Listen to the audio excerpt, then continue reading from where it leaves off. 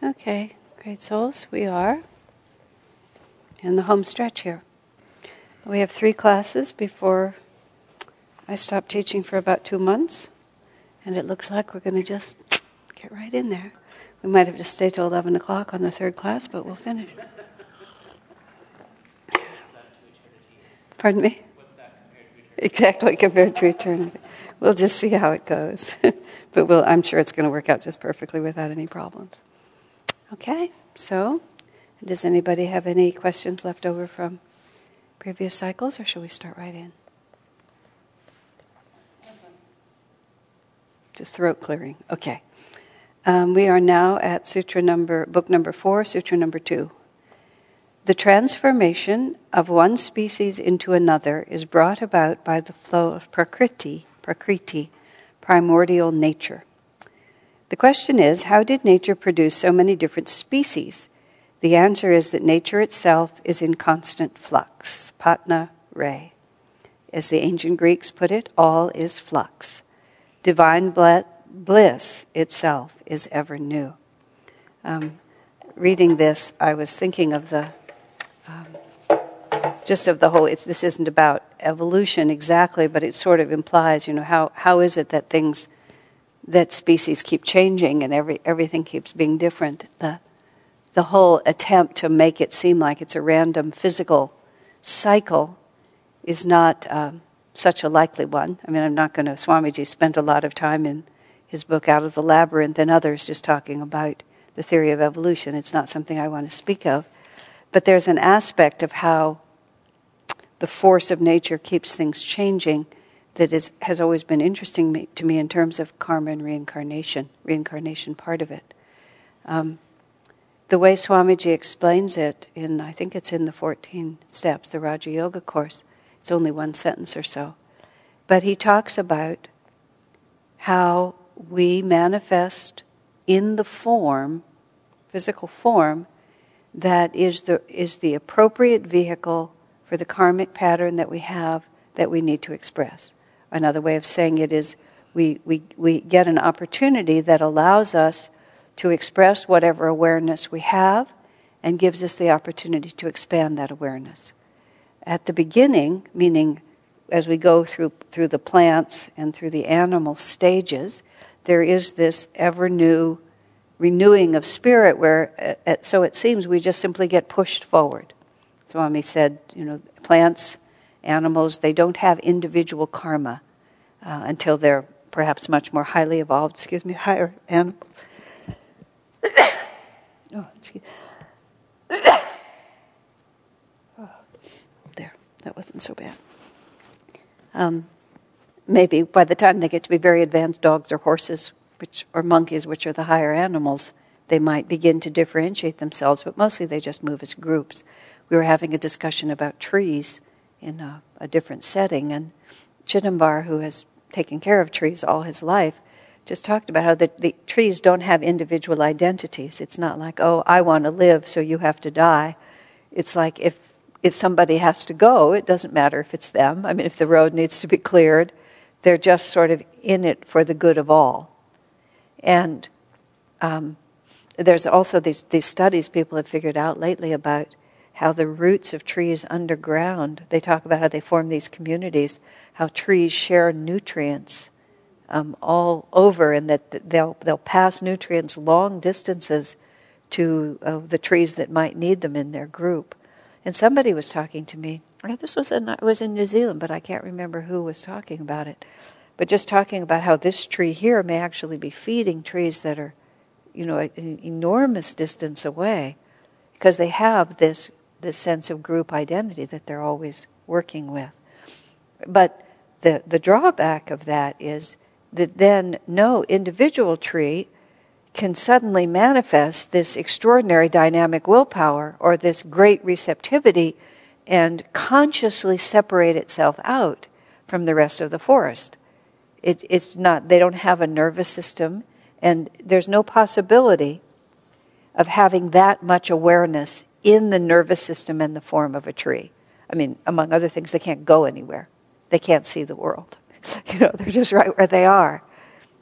So, as you can see, as you move from Well, starting from minerals, because Master said his consciousness went all the way back to the crystal, to the diamond, you can see how each time you get a little more ability to experience life and a little more awareness. I mean, a crystal it doesn't move, it just sits there. I mean, it has a certain vibrancy, but at least the trees and the plants, there's more happening. But then, what happens first automatically is that one simply reaches the limits of that form's ability to express awareness.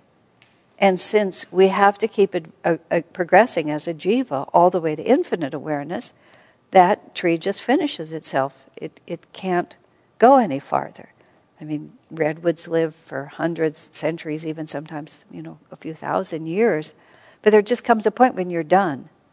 And as you are pushed forward on the evolutionary scale, you in each time in between, you manifest what you need in order to be everything that you can be at that point, until we finally get to the point where we get to have a human body. And what happens when you have a human body, as Master explains it, is that all human beings have a nervous system that is capable of having infinite awareness. Which is, it's just, I don't know exactly how to describe that, but that's how Master says it. That with the spine that we have, Swami often talks about how, like a dog, even though the dog and the horses and the monkeys, Master said, are the most advanced of animal species, but the dog's spine extends way out at the bottom. And a dog's way of expressing himself is from the bottom of the spine, right? It's from the tail. That's where all the energy is. And so, if a human being wagged its tail like that, it would look distorted. A lot of human beings do wag their tails a lot. It's not really such an uplifting thing to see.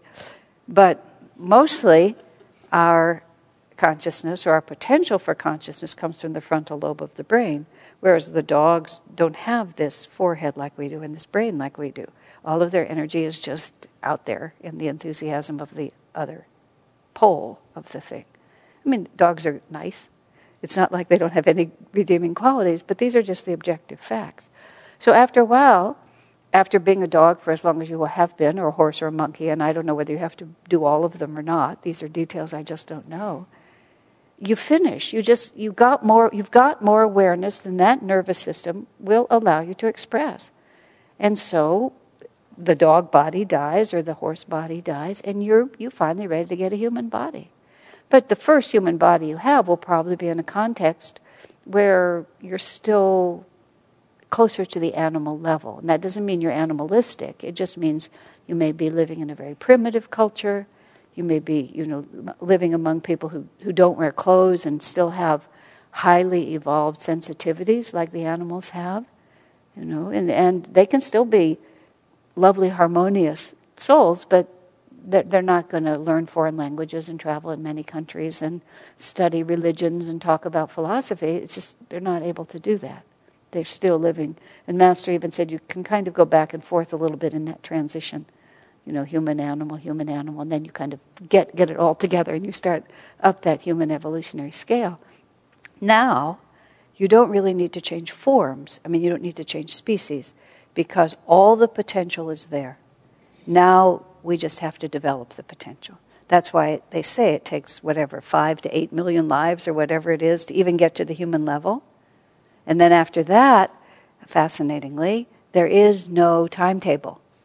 Because now, suddenly, we have sufficient awareness to use our willpower to go forward or backward. Whereas animals don't really have the developed awareness to be able to go forward or backwards. They're just gradually drawn forward. That's why a bloodthirsty tiger is not really bloodthirsty. He's just doing his job. Whereas a bloodthirsty human is creating bad karma for himself because he has the potential awareness to know the difference. So once we get to the human level, we can start developing all sorts of likes and dislikes, and we can go forward or back or just wander around for as long as we want to. Literally, we can wander a whole day of Brahma and then just go back into the unmanifested state and come out and start all over again, which is disconcerting to some people. But there it is. And so now we can decide for ourselves how much awareness we're going to have. And then our incarnations are determined by opportunity, by good karma, by exposure to right teachings, by the privileges of wealth, all those things, which are all very positive. It's very positive to be born into wealth, for example, or at least sufficient wealth, first of all, because you don't have to struggle just to survive, but also you get to find out at a young age, how much satisfaction there is in material wealth. Otherwise, you may have to spend your whole life trying to get enough to find out. I had a friend who was raised in such a wealthy family that he didn't actually even know that people did laundry. He just would drop his dirty clothes and they would reappear folded in his drawer. He actually rebelled against all of it and, went out to live in a shack in the woods with no indoor plumbing just because of the contrast. But on the other hand, another friend of mine who's actually, her mother died when she was relatively young and she more or less became her father's hostess. It was a healthy relationship, but in her teenage years, she was more or less running the household. And she had his credit cards and could do anything she wanted. And by the time she was 20, she was done. That was like, it wasn't her own husband, but she'd had the whole experience of what it was to be a well-to-do matron, and she was finished. You can see that's very, very good karma. Because otherwise, a whole incarnation goes by. You're 65 and you finally figure out, wow, this didn't really work for me, did it? Can't always just start over. Okay? So I think those are very important things to really understand, because people often ask us, sort of how does all that work? And it also helps us to understand, what am I really doing in this body? The point of being in this body is to reach the limits of awareness that this body will give me. And those limits of awareness are not physical. They're just entirely based on the vrittis in the spine. And so we can always, and this is why it's very important to preserve your body and not just throw it away, because it has an unlimited potential. And merely because it becomes a little sick or a little tired or a little crippled in certain ways, people nowadays are very casual. We'll just, euthanasia, why not? But very often there's a tremendous amount more in terms of expansion of awareness that can be gained after the physical perfection of it is distorted a little. I don't want to speak too strongly because everything is an individual case, but the gross materialism and complete atheism of our age is causing serious spiritual issues. Because people, given that we perceive everything in material terms, well, the body's not working anymore, just like an old car, just throw it away. I've outgrown this dress, I'll just throw it away. There's no other purpose understood there. And sometimes, I believe, the end of life experiences are your final exam, the culmination of the whole effort. Who am I? What is real? Where does my happiness come from? What kind of inner reserves do I have? How can I keep loving and expanding my heart and remaining joyful when all my usual avenues are taken away from me? And to just at that point not allow the challenge to play itself out is unfortunate, I think. And probably in many cases very unfortunate. But it's a personal matter, so I can't say. At the same time, given the spiritual dimension of life, when it's over, it's over. The body's done, just let it go. And there's no, what people do now is just so bizarre. When this elderly man that I knew, he was like in his 90s, and he quit, he was finished. He just got into bed and he stopped eating, he was done. And in more sane times, he would have just had his friends come over and say goodbye and just let himself go. Instead, they haul him to the hospital, they give him antidepressants. It's just like, oh, please, he's not depressed, he's 90. He's just done. When my father, he really was finished, but he lived in Southern California, he was being cared for. They called us up and said, he's just gone to bed and he doesn't want to get up. I said, that's fine. Just leave him there. And he didn't want to eat and he didn't want to do anything. In about 3 days he passed. But just, sure, he knows he's finished. Let him finish. All right. Because all is change. Nothing happens except you leave it and then you go get another one.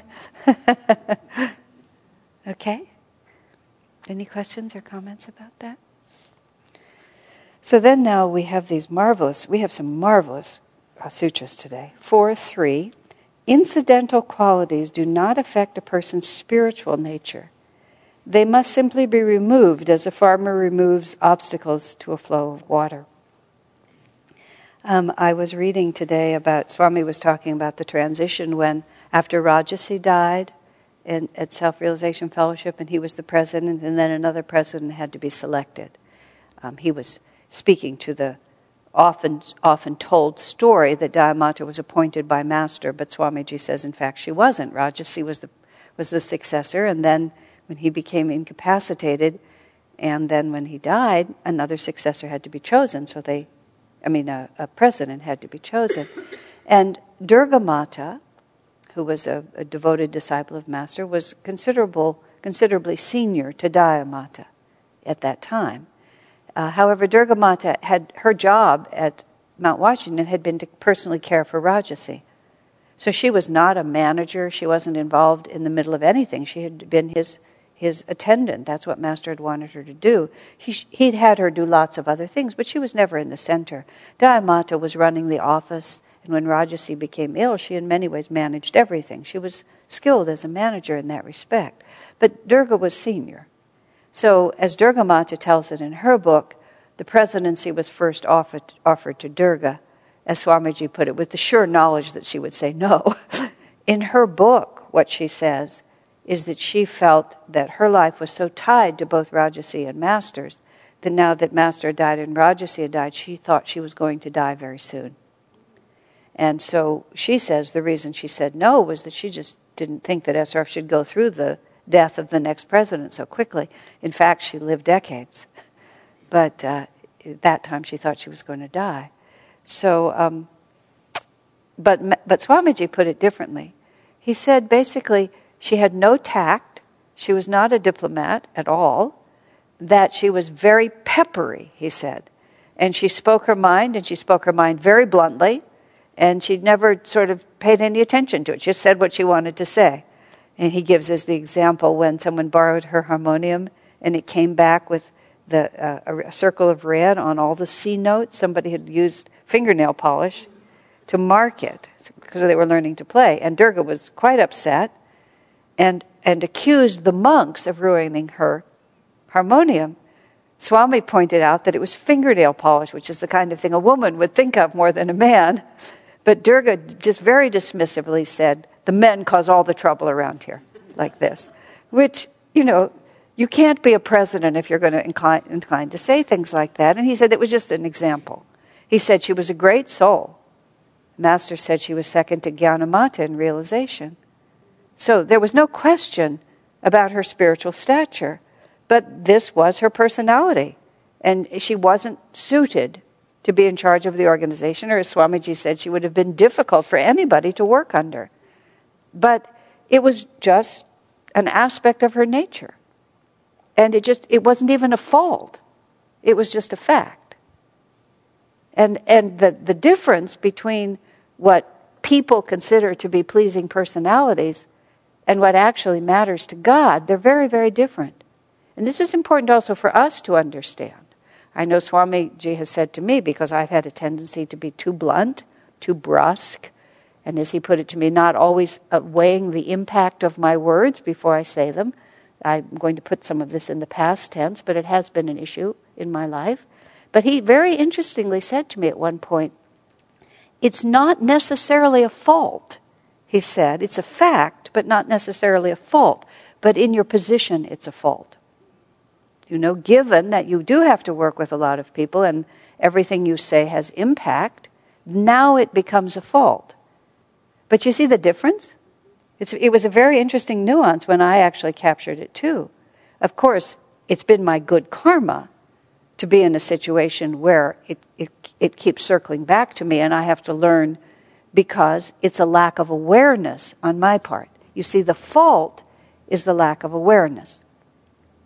And that's something definitely to work on. But the other is just a personality characteristic, which is so minor. I mean, it's even though it can look enormous in human life, from God's perspective, What does it matter? Do you see how different that is? And that helps us, because it's a way to be a little easier about these things that happen with us. It's also a way to relate to each other. Swamiji's ability to just see what was positive about people. There's one person who was very, very difficult and just always was causing trouble, meaning upsets, disharmonies. Swami said, but they try so hard. He said, that wins me every time. And once the fault is recognized, the sincerity of the resolution to change is so deep. That's all that matters. Because those are the qualities.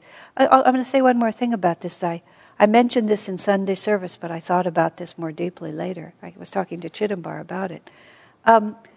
Swamiji has said on many occasions, one particular master's birthday, I remember he said it with a particular power. He said, God is pleased when you bring to him your successes, but he's more pleased when you bring him your failures. Now, I've heard that a lot of times, and gee, that sounds pretty, doesn't it? And I've worked hard to try to understand what that means, but I coupled it with something that I just found that Swami had said when he was talking, and I'd said this in Sunday service, that something had happened in Swami's life where circumstances really went against him, and he was facing a very difficult, just chaotic interpersonal situation. But he said he was completely detached from it, in the sense that it just didn't, it was going on around him, he was very much involved in it, but it didn't touch him. And then he commented, Master is pleased that I am so free. And then I realized, of course, what would Master care about? He wouldn't care about, because he doesn't care. It doesn't matter what happens to you, it only matters what you become through what happens to you. So you've set out on some fantastic enterprise and made terrible misjudgments, and it turns out to be a disaster, and that's your failure that you have to then place at the feet of God. Why is he so pleased? Because you're free. Because whatever has happened to you, you haven't held it to the ego.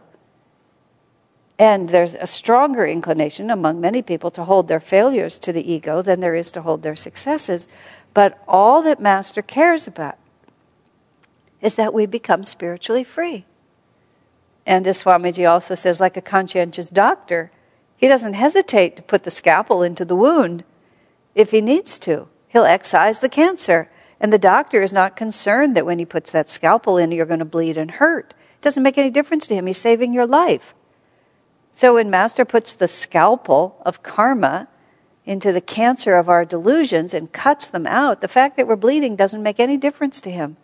And if we, as good patients, so to speak, can be free enough to just hand it over and not feel that we have to hold it, you see how much more pleasing that is to him? Anyway, finally, I hope it helps you, because I've heard that so many times, and I have to say, frankly, even though I could talk a good story about it, I never really got it. But freedom is everything. And the whole game, and I'll mention this later too, all karma is generic. It doesn't really matter at all what the circumstances are. And the sutras that come, I'll start speaking of that a little here. The sutras that come are all about, once you're in Nirvikalpa Samadhi, and you start reviewing all that karma, and how you recognize it has nothing to do with you, because it isn't as we imagine when we're ego involved with it and identified with it. Oh, in this lifetime I lost my children, this life I was bankrupt, this time I was the king of England, this time I did a great job, I was a fantastic singer, all these different things. There's this 9-year-old girl, you've probably seen it on the internet, it's been passed around.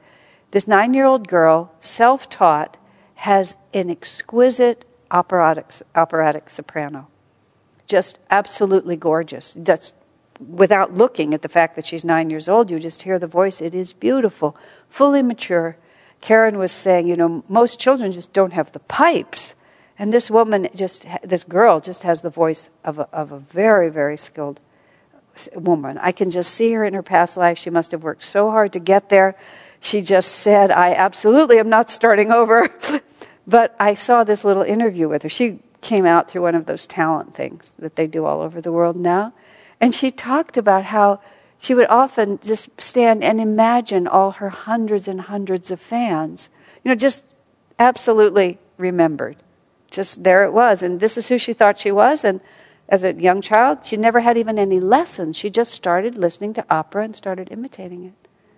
And at 9, she was performing with orchestras. And I don't really know what's going to happen. And she didn't even have that sort of sweet child voice. She just has a total, mature singing voice. Now, when we... but see, the things that happen to us, then you see, are so individual. Like she's going to make this one work. Mozart remembered everything too. It's just unique because of the physical realities of singing that make it seem unusual. But everything that seems very, very exact to us. I had this, I didn't have that, I was this one, I was that one, I was so beautiful, I was crippled. It's very hard not to think that all of that matters, but all of it is really just a question of whether we remain entirely identified with the infinite or whether something happens that completely captures us and causes us to shift from the one into the many. And so when, as we'll read in a few minutes, when we go into Nirvikalpa and we start trying to work all that karma out, none of the details of it actually matter anymore, because when we were in it and the ego was defined, it was all so important. But now that we're out of it, we see that the only thing that ever mattered was whether we were in it or not. And now that we're not, it can just run its course. And where it had such intensity before, that intensity was just the mechanism by which we were captured.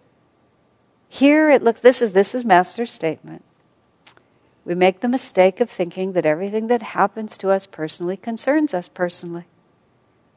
And this is exactly how he's describing it. It doesn't really.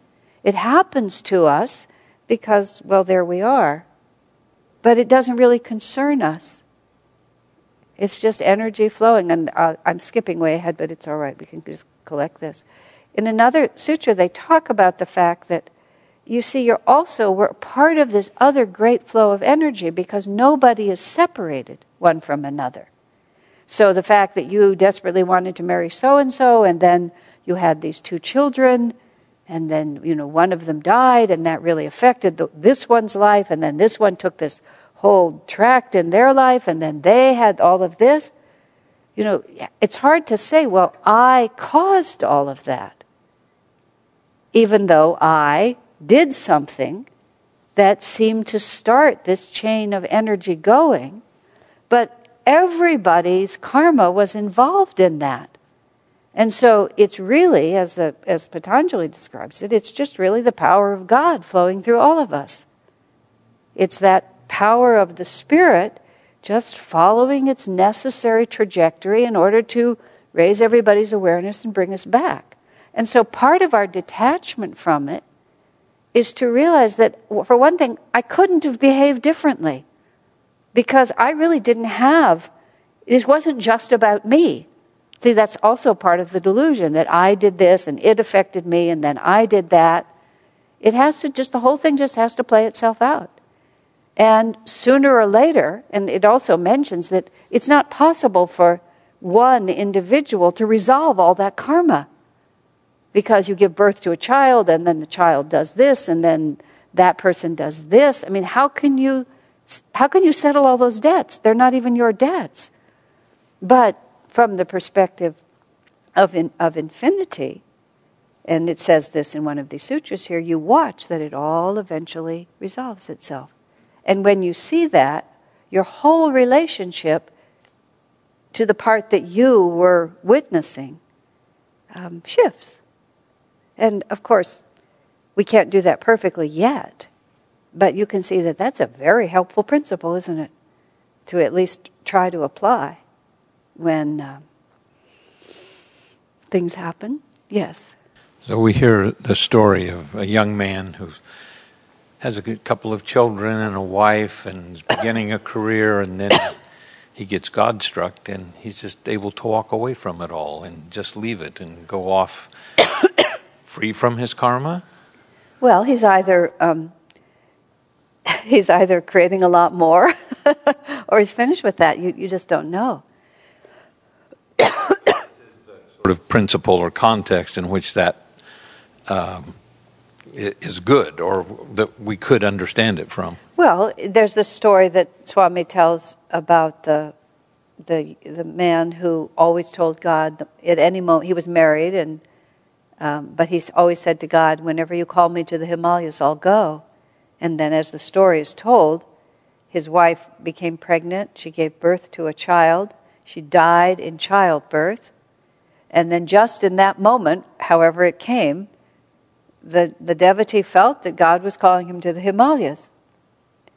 And so he responded, that I have promised you, Lord, that I would go when you called me. He said, but my human heart this is difficult for me to walk away from my newborn child. And so then he felt God say, hide behind a bush for a moment here. And so he hid behind the bush. The baby's crying, and a royal carriage comes by. The queen in the carriage hears the baby cry, stops the carriage, sees it lying next to its dead mother, and there's no one else around, picks up the child and takes it. And then the devotee says, why did I ever doubt? And then goes off with a free heart. The opposite story to that is what Swami Kriyananda tells with his own life, which is that he and his wife went on pilgrimage. This is a story from Brighu, but Swami tells it like this was really from his Brighu reading. He and his wife went on pilgrimage. They came to this ashram. Swamiji, in that lifetime, was so God-struck, to use the word I've never thought of before, and he sent his wife home and stayed in the ashram. And he was there for quite a long time and very devoted. And at a certain point, his wife, some years later, his wife came to the ashram and wanted to join him in the spiritual life. But Swamiji in that lifetime would have none of it. I'm a renunciate now. I don't want to have a wife anymore. And he sent her back. And she was, but then it was, Brighu said, it was not the right thing to have done. And it caused an unsettled quality in his vrittis, which caused him, as a devotee in that life, to argue with his guru. The karma of having rejected a wife who wanted to be spiritual with him. She wasn't trying to pull him away from the path. She wanted to join him. He rejected her. It caused unsettledness in his vrittis. It caused him to argue with his guru. And so then he wants to go back and make it up to his wife. But he gets back and finds out she's died. At which point, in the Brighu reading, Swami died of a broken heart. Because now he had no guru and no wife. So, who can say? It's not the form, it's the freedom. Yeah. Chandra? If he had been able to just look at it like from the inside out, he wouldn't have needed to die of a broken heart. He could have. Who knows? There's no. Yeah. But what you were saying. If he'd been able to rise above it and just be detached and impersonal about it, but he'd already made several errors, and there was too much accumulated karma. He wasn't free. It's simple as that. Rising above it was not an option. He was in the karma. I mean, it was a theory, of course. The theory always is you just turn to God and there's no karma, but there was. The way I'm understanding what you said was that when we look at things from the inside out, everything is on the outside. Even our actions, our feelings, our thoughts. Yes, and that's a helpful principle to keep in mind. But the fact of the matter is, he wasn't able to come close to applying the principle. It just wasn't. I was just using that as a concrete example, but that was probably a bad thing to do. But it's confusing because the story is actually the opposite, which is he wasn't centered enough to know what he should do. He was caught by all of a whole range of misunderstandings, and all of those misunderstandings accumulated to cause this to happen. And then you get the chance to work it out. It's not like you don't. But, yeah. So and that's where this one woman said to me, who came to our church for a while, and she was from a much more traditional context, and liked very much what we do, but just wasn't quite sure about many things. And she asked me one day if she wasn't sure that Ananda believed in family values, which is a way of saying marriage and all of just family values. You know what that means in this context. I said, well, we're certainly not against them. But no, they're not the highest principle here. God realization is, and certainly most of the time, family values have to be honored, but not above God realization. And somehow she was sensing that, and that was making her very insecure, because that family values was closer to the top of the heap in her thinking. And who knows whether it was right or not? You don't know what people are balancing. And so you have to be very respectful until you can really understand. Yeah. For some people, that response... I mentioned the case once of a friend of mine who...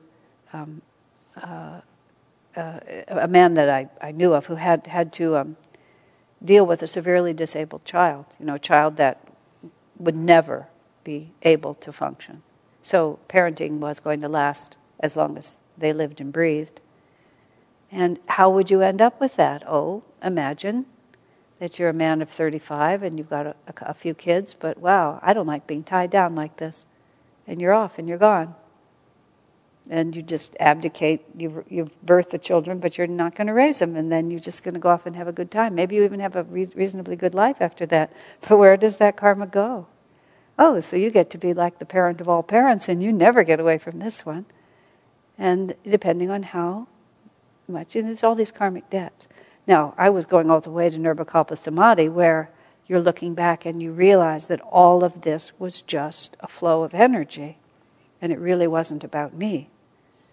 But you don't get to Nirvikalpa Samadhi until you have balanced all these karmic debts. You've been through the ups and downs, and everything has just come down to zero. All the pleasures have been balanced by disappointments, all the fulfillments by the opposite, every success by a failure. It's so hard to really get that. It just comes down to zero. The whole thing comes down to zero because it never can last. I've heard that too a lot of times, and I don't really grasp it because I don't want to. But it's the truth, and you see it all around you, and you feel it in your own life. Nothing lasts. All is flux. Interesting, huh? Yes. Why don't you give Saranya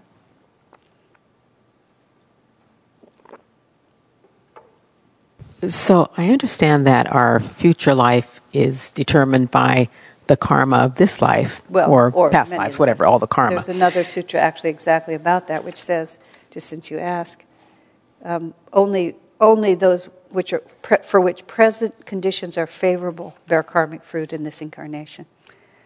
So, and they use the example, if you drowned someone or something like that, but you spend your whole lifetime in a desert, you're never going to get to work out that karma. You have to wait till you're born by the sea.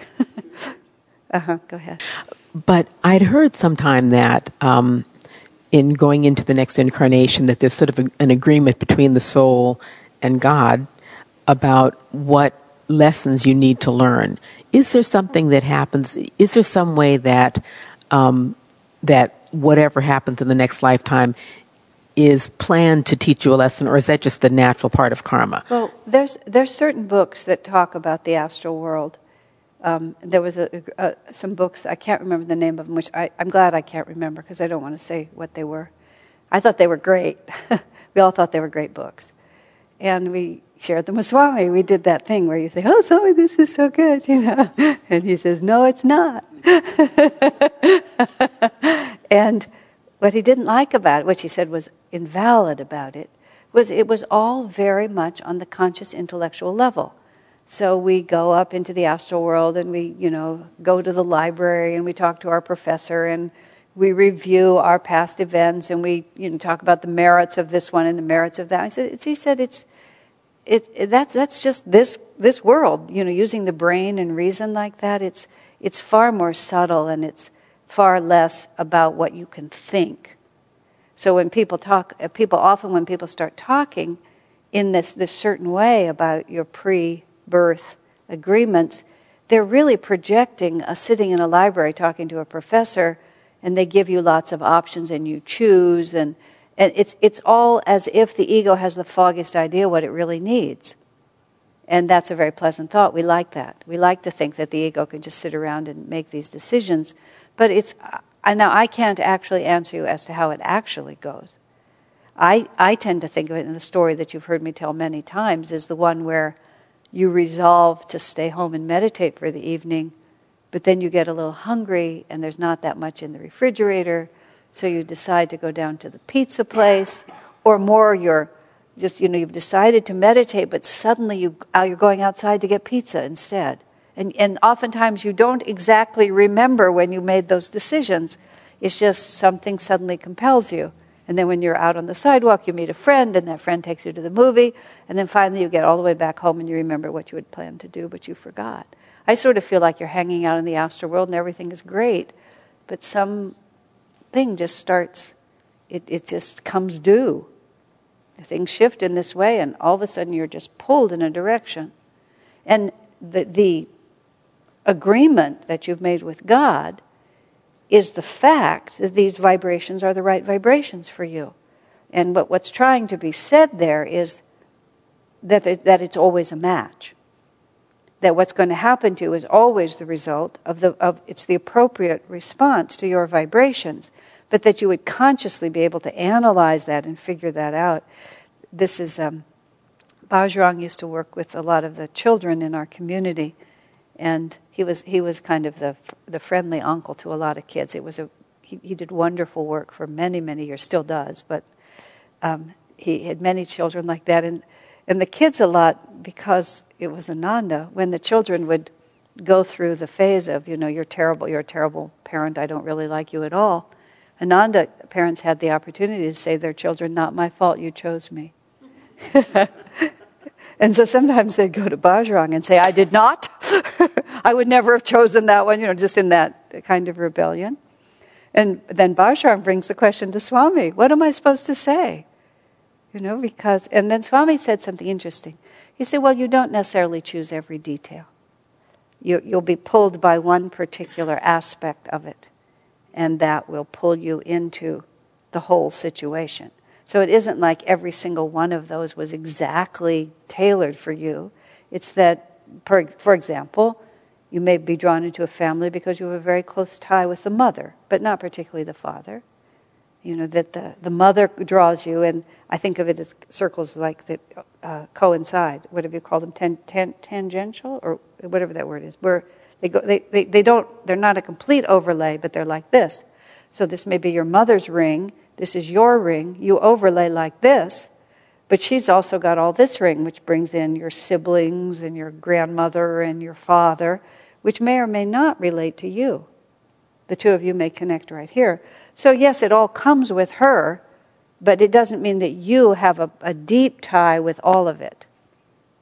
Or you may have just chosen it because it puts you in California where you always wanted to live. Or, as Swami said, you're a devotee and you're just going to take a body where you can get it because your real life is with your spiritual family. So there was enough compatibility that you took that. So all of this is, quote, the agreement, but you're not going to be able to look at it with your mind necessarily and see how every piece of it works. You have to just look at the whole flow. And oftentimes you have to ask the question, what is the overall consequence of this circumstance? Just what is the overall consequence of this? And rather than what is this and little thing and this little thing and this little thing. And that's more what it's about. I think there is the idea that floats around that we reincarnate in a perfectly designed absolute match for us. In fact, I think you earlier tonight even talked about, our chakras or energy patterns or whatever, manifesting the body that we come into. But if we, as Master said, we even compete for certain bodies I love that one, with right? others, that doesn't seem to be the case completely. That's why Swami talked about it more as an overall flow rather than absolutely every single detail. That means that all those details, though, are correct, because the overall flow is correct. And they all come along with it. And I mean, the perfection of it is, and this is another way to say it, the perfection of it is that everything gives us the same opportunity. All karma is generic. Everything gives us the same opportunity to either remain centered in God consciousness or lose our centeredness. So it's perfect in that sense. And I don't know how to make it any finer than that. Swami's answer was the best answer that I know. You don't really analyze it and pick up every detail. But on the other hand, how could it not be exactly what it means to be? If you're drawn to that mother, and that mother brings all that father, and so on like that, where would it break? Where would the web and warp and woof of the fabric break? Every thread is connected. It's just that I think this would be one of the ways to think about it. In each incarnation, we have certain priorities. And so the priority of a certain incarnation may be being with that mother. And all the rest of the stuff is part of being with that mother, but it's a secondary karma, so to speak. And you don't have to give everything equal weight. You just have to look at where the overall flow is taking you. And you can tell in yourself, some karmas are just bigger than others. Yeah. To the degree that one could consider, this one was a mistake. There's never a mistake. There's no such thing as a mistake. It's a vibratory universe and the vibrations match. Mistake mean, what could I have been thinking? Which I think is really a very real thought, meaning there was a mistake in my thinking. And so that's a very real question. Why would I have thought this was a good idea? What am I here to learn, in other words? What is it that I didn't know that caused me to have to reincarnate in this particular situation? That, I think, is where my question is coming from. Because the part of the soul that is making mistakes and earning new karma is part of the soul. Well, I mean, let me. Yes, is not the wise part. Right. The there wise. You have it. Okay, so the wise part would know what lessons I needed next and how best to set. The whole way you're thinking about it is what's confusing you. Is that you can't line it up like that. That's what I'm saying, that doesn't make sense to me. Right. That there can't be a wise part that knows what should be the best. That's why I can't see how any part of it would say, well, this is the lesson I need to learn and let me choose this situation, because the main part of me is in delusion. I think we're going to take a break. This is an example of the folly of too much analysis. Yes, it is. But I have to find a way to pull out something, because that is what the problem is. Somehow we're picking it up from the wrong string. So let's take a break, and then see where we need to go after that. Oh my goodness! Look at that! It's time for a break. Part of the answer to what Saranya was saying, and she straightened out a little of the confusion during the break, and I'm just going to leave you all with that without explaining that to you. But part of the confusion was this, and I remember this very specifically. This woman came to Swamiji. She was in this really horrible relationship that was just a nightmare. But she was nervous to break it off because she had this superstitious idea that maybe he was the destined one. And Swami doesn't usually he doesn't buy into that kind of superstition all that much, and he gave her pretty practical advice. But after she left, I was in the room, he turned to me and he said, she has so many lessons to learn, she could learn them with any number of people. He said, you have to be highly advanced before your karma becomes that specific. That only this and only that will work. So part of what's happening is, why we just don't choose this and choose that. It's like we have a lot of general things that we have to learn. And we can be learning them in all sorts of ways because we just haven't narrowed the options down that much. We have too much left. By the time you have so little left, then every little specific action there's only one way to go with it. But for the majority of people, you make a general decision, and then you have the opportunity in the whole circumstance to respond and work out something. in one way or another. And that's part of it. It just, we're not so like, I can only be with this one, and this one has to be my sibling, and my room has to be pink, and my hair has to be this color. No, friends, your hair could be purple or orange, and you could be black, white, or red, and you could have siblings or not siblings. It's just like, there's a lot of lessons here, just take your pick. And that's where I think the getting into the womb or not, when you're trying to get into the womb, because it comes here where it says, let's see, where does it say? This is when I was reading number 4.8. Of ego-motivated acts, only those vasanas, subconscious impressions for which present conditions are favorable, bear karmic fruit in that particular incarnation. So it's just, now how we resolve all these things, the mind wants to grab a kind of either or. But if it's perfect, how could it be that one and not this one? Well, it didn't turn out to be that one, it turned out to be this one.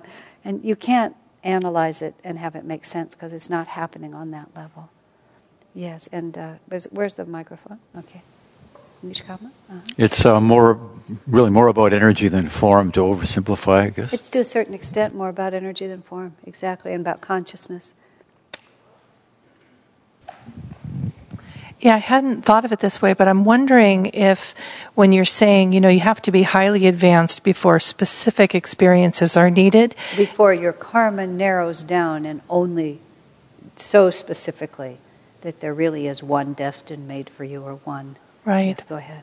Well, I was wondering if that applies to when people are searching spiritually. They're not ready for a guru yet, but any number of things could help them. They can learn their lessons and they feel genuinely, this book or this teacher, they're really getting the lessons they feel like they need. Exactly. Yeah, and they need to keep going sincerely like that. Certain point when you got to have a guru. Well, there's a certain point when you have the capacity to have a guru. And you have, you just merely to just sort of say, I think I'll just have a guru. It's much deeper than that. And as Swami said, you can declare yourself saved, but Jesus also has to agree.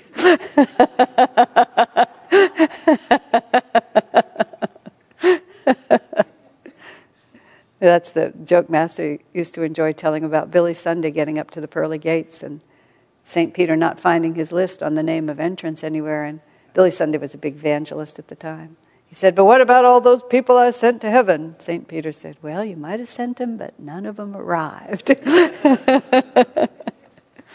Okay. So, shall we progress? We've sort of skipped around a little bit. So, number 4.4.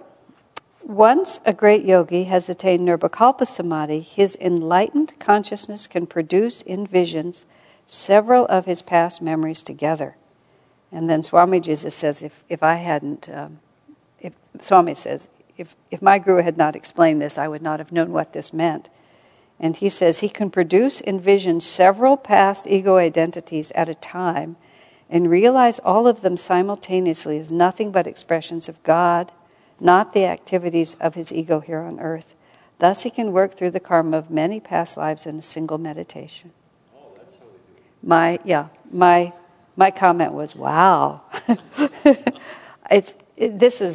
But also this is like the post-Nirvikalpa Samadhi work, which is now you're a Jivan Mukta, but there's still all this karma that isn't finished, and you have to go through, as Swami has told us many times, you have to see each of those incarnations, and to our amusement, he always talks about John Smith as a pirate, why you're always a pirate in his story, but you are a pirate, and then you have to see that when I seem to have acted as a pirate, it was never I who was doing it, it was just the power of God, and you have to let go. So apparently you can do more than one at a time. This is all just like, wow, very interesting. He explains this again in the Gita commentary, and that was the concept, precisely this concept, in the Gita commentary where I said, this doesn't apply to very many. And Swami said, yes, but those to whom it does apply, it will be very helpful. And you can sort of, just as we grope our way now, everything is directional, and everything that we're doing now is a shadow of what we do later. Just as we grope our way now, what should I be working on? How should I be doing it? What is the right direction for me now? Now that I've understood this, where do I go from here? So you can see people attaining very great states of consciousness and still, where do I go from here? What exactly do I do? And then those who are already free, help them to go through those last stages. I quoted earlier in some earlier session here about how Master wrote to Rajasi a letter and basically said, keep on exploring. Now that you've reached this state, there are all these different other things that you can do. And he encouraged him to keep doing it. And probably those were all tied to this sort of thing, which is releasing all this different karma. And when Lahiri Mahashaya's incarnation was all about meditating, and he wrote various diaries, and some of those have been published in a book. It's a very difficult book to follow because you can't really tell what is the editor and what is Lahiri, and it's a confusing book. So you're welcome to try it. I don't even remember the name of it. But what I got from that book was, that book is about what you do when you're a highly advanced meditating yogi. And that was what Lahiri was doing. He was going through all the different permutations of what you do as a highly advanced meditating yogi and laying out a diagram for it. That diagram has not yet been published in a way that is easy for the average person to understand, but gee, maybe there's a reason for that. Maybe it's just, or maybe it was crystal clear and it's just that I couldn't receive it. I'll take that one too. But it's there, because that's a whole other realm of teaching that just isn't the one that's certainly not mine and not most of ours yet, for many reasons, starting with the fact of this word nirvikalpa samadhi, which is lacking. But the other was also, in just a simpler way, is what Swamiji said. That's not our life this time. We're here to make Master's mission happen.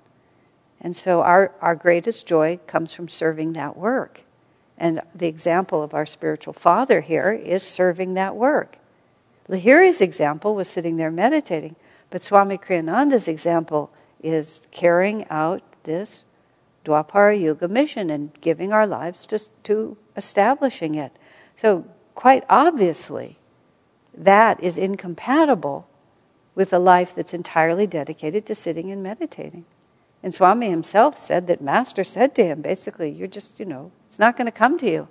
You're not going to have those. He told him this was his last life. You'll be liberated in this lifetime, but you're not going to be able to sit there and just meditate, because it's just not what you were born to do.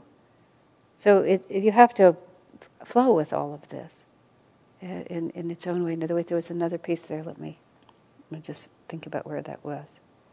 Swami's talking about. I lost it. Tricia, microphone.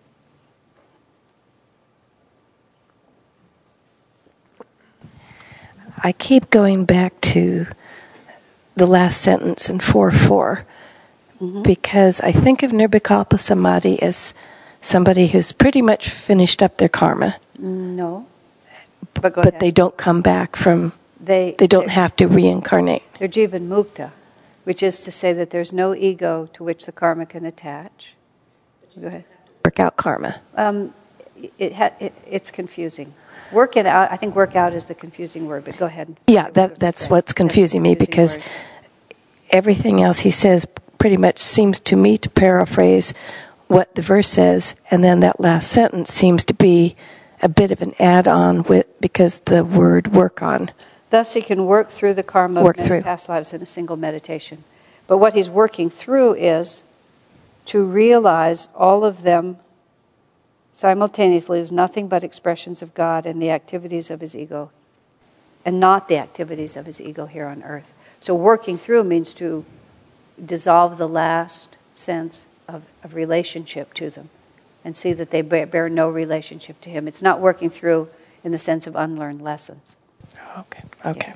So it is semantics. Language is limited. Fair enough, but very, very fair enough.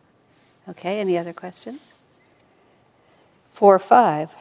Although the actions of those many bodies may differ widely, I love that, his original chitta, or primordial feeling, remains the same. And that means that we were always ourself. And that spark of because chitta is the fundamental nature of consciousness. That's the fundamental essence of who we are, and it doesn't change from incarnation to incarnation.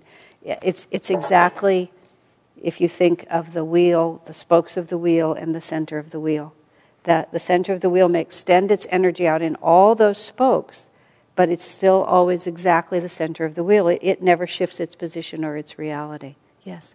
Sounds like a different use of the word chitta. I'm comparing it to the Mon Buddha Ankara Chitta story, and chitta is the bit that comes last. That's the emotional feeling. That's like how happy I am to see my horse in that in that example. So that sounds like the tip of the wave, whereas it sounds like they're using chitta to mean it's the opposite. The opposite end, right? So how do you reconcile these two?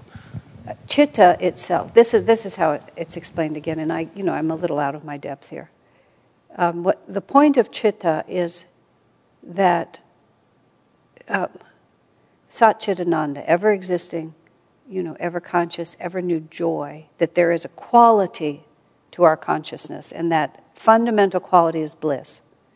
The pure chitta is pure bliss, but then we distort that. And it becomes pleasure and desire and attachment and all of these things. So in that progression, when chitta gets involved, when the feeling nature aspect of ourself gets involved, and it moves away from its pure unconditioned bliss, that's when delusion sets in. And therefore the opposite of that is freedom, is when that feeling is withdrawn from all of that commitment to the ephemeral world, and it goes back to rest in its pure nature as bliss. So it's the same word, but it's the opposite side of it. So in this sutra, is it correct to substitute in Satchitananda for chitta? Well, his original, no, because he's being very, very specific about it. So I wouldn't be qualified to say one way or another. His original bliss consciousness is what I would say. Differ widely. His original bliss consciousness or primordial feeling, which is fundamental feeling, remains the same. Even though the actions of these many bodies may differ widely, it's always been the same spark of divinity, and that spark of divinity has never been any different. It was the little piece of the infinite that was tossed out there to be you, and it has never changed, it's never been affected, it's the little bit of gold, pure gold, at the heart of everything, and no matter how complicated the covering got, it was never affected and never any different. The animating energy at the center. Okay? Because it's hard for us to believe that we think that somehow all this stuff has affected us personally, all this stuff that's happened to us. This is this little thing I found from Swami where he said, or Master, we spend all our time feeding and taking care of that which is not us, which is the body and the ego. It's just like we're taking care of a rhododendron and we think it's us. It isn't. So what is us is that, whatever he calls it, original chitta, that piece of divinity in the center, no matter how diverse. And that's what we realize sitting there in Nirvikalpa. We start manifesting all these things, and that's how we get free of it, because we just realize, but there's never been the only part of this that was actually me, that I actually was this vibration of bliss. That's all that I've ever been. And the fact that I thought I was all these things, it never happened. It just was an illusion. It's like if you're walking in a forest and you see a stick and you think it's a snake, and you have this huge experience because you think there's a snake, and then you finally get close enough to it to see that it was a stick. You had the experience. You were scared to death. You got everybody up there. You have a machete in your hand. You've got the whole village all there. But it wasn't. It was only ever a stick. Even though this gigantic event happened, it never happened because it was always just a stick. And no matter how much you try to say that there was an actual thing that happened, it never really happened. You just reacted to the stick. There you have it. And that must be fun. Must be really fun, the tiny bubble of laughter. Let's see, I keep losing thoughts today. I have too many in my head. Okay. Oh, I remember. There was a moment in time, and this was in the 70s, with Swami Kriyananda, when the whole community could fit into the dome, that Crystal Hermitage, and the dome was only half the size, all the community that was in tune with Swami Kriyananda. There were actually some people out there. There were others. There were some Philistines out there, but the real group was right here. And I don't remember the satsang, but I remember the vibration. It was very, very, very, very elevated. And afterwards, he looked at our little crowd there and said, when you finally achieve enlightenment, he said, you look back over all the incarnations, and the only thing that you see is those moments when you touch divinity. And you realize that that was all that ever happened, and that all the rest of it was just an illusion. And he was looking at it. And I had the strong feeling, we're going to remember this night. Because this was a night when we really were in touch with truth. And so when everything else fades away, this will remain. And that's among other reasons why the definition, whenever I've been asked of the role that I've had all this time, what do you do when you're helping to develop a colony? You just work as hard as you can to create moments of inspiration. And you try to just crowd them together. Because that's all that's ever happening. Everything else is really just to support that. And that inspiration may come because people are serving or because we're together, but mostly it's really those deep moments. That's why we put so much energy into our music and our services and all of that. Because every time we actually touch divinity, then something has actually happened. And if we can string enough of those together, then everybody just goes where they're trying to go. Just because I'm talking like this, I was reading Swami's part today about when he was talking about the early 70s at Ananda Village, and he was talking about how there were so many people there who just really were not destined to stay, and they used to have meetings and they were doing this and that, and he said they used to get together and they were zoning the community and they were talking about this, and he said, I just let them do whatever they wanted. Because the only thing I was concerned about at that point, he said, was the spirit of discipleship. He said, because if he could build the spirit of discipleship among those who were receptive to that was the community. And they could put the buildings anywhere they wanted to, because it just didn't make any difference. But if he got the spirit of discipleship built, then we would have a community. It's just so obvious, isn't it, when you think about it? And he said there's many ways to do things in an external way, but if the spirit is right, whatever other ways are chosen will be fine. If the spirit is wrong, nothing will ever succeed. Okay. So number 4-6. Although in those meditations he perceives many personalities, he himself remains untouched by any latent impression of past karma from those lives, and by any past craving and attachment. In his nirvikalpa state, he can observe the actions of his past lives without being even slightly affected by them. So I guess that's the working out of it, Tricia, is that he can just watch them and they don't touch him at all. There's just perfect freedom from them. He just lets them go. The entire reactive process is neutralized, I wrote. Again, I thought this one is a really interesting one to bring in the present. Just why are we reacting? I mean, I know why I react. I have a lot of reasons for reacting. But to at least know directionally. Because it's one thing, this is a distinction in my life that I've always found very helpful. You have to be authentic. It's very important to be authentic because you don't get anywhere, as I put it, trying to work out someone else's karma because it looks easier. You have to actually be moving from where you're standing. As Swami said, you have to make your sainthood comes right out of the material that you've already got. And so you have to really work with it. And if you're hurt, you're hurt. You can't just pretend that you're not.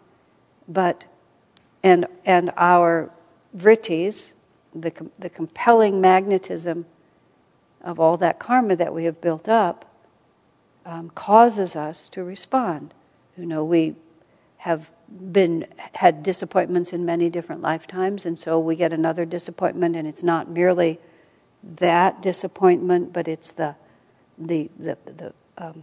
vacuum under that disappointment that pushes you all the way through. And so we can't just say, I shouldn't feel this way, because if we do, we do.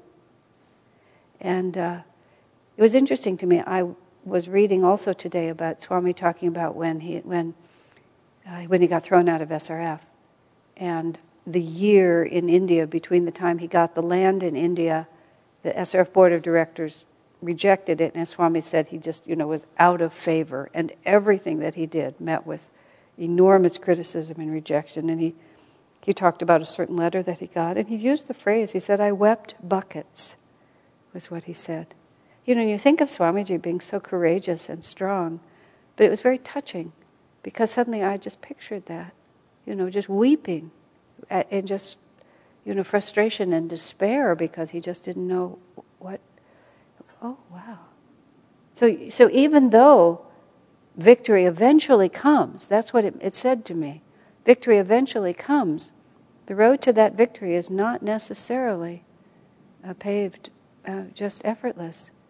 So the picture that you have to have in your mind, and this is where these teachings are so valuable, and all of these stories of Swami's life, where wept buckets is a common phrase, but what a thing for him to say. What is he telling us? He's telling us that he triumphed, but he suffered. And that's why great souls incarnate, because they do participate. It wounded his heart. And his response was not, "Oh, sure, just fine." His response was weeping buckets. He had the right attitude. He did say, "Whatever you want," but the cost to him was extremely deep and extremely real. So, in my own mind, I have these words, and the words are, there are many actions and attitudes that I commit because I can't help myself. And then there are the ones I am committed to. And so I may be committing many actions, but I'm not committed to them, because I can tell the difference between who I want to be and who I am. But I can also tell who I am. Because if you can't tell who you are, you have a lot of trouble. Now, these are very challenging, to be able to just stand in your present reality, know that you have another one. But just somehow with Swamiji, I've more recently appreciated the process. When I was with him, especially in those early years, I didn't cognize sufficiently how real his life was. I made it a little bit two-dimensional, and I wasn't as good a friend to him. About 15 or 20 years into it, I got it. And I became, as I put it to him, a better friend to you, because I see now what's really more going on. But at the beginning, I just couldn't cognize that he was completely participating, even though I could also feel that he was way beyond it. It's from the center of the wheel, you can go all the way out. But the question is whether you have defined yourself by the edge or by the center. Even if you've defined yourself by the center, you may still go all the way out. That's why you just have to be very, very genuine, and not have an idea in your mind of how I'm supposed to behave, but have an awareness of what is the natural response for me now. Okay? That might be the end of the story. All right? If you have any questions, we'll take them up next week. So we got only half as far as I wanted to, but we'll make it still. So today we did from 4:2 through 4:6.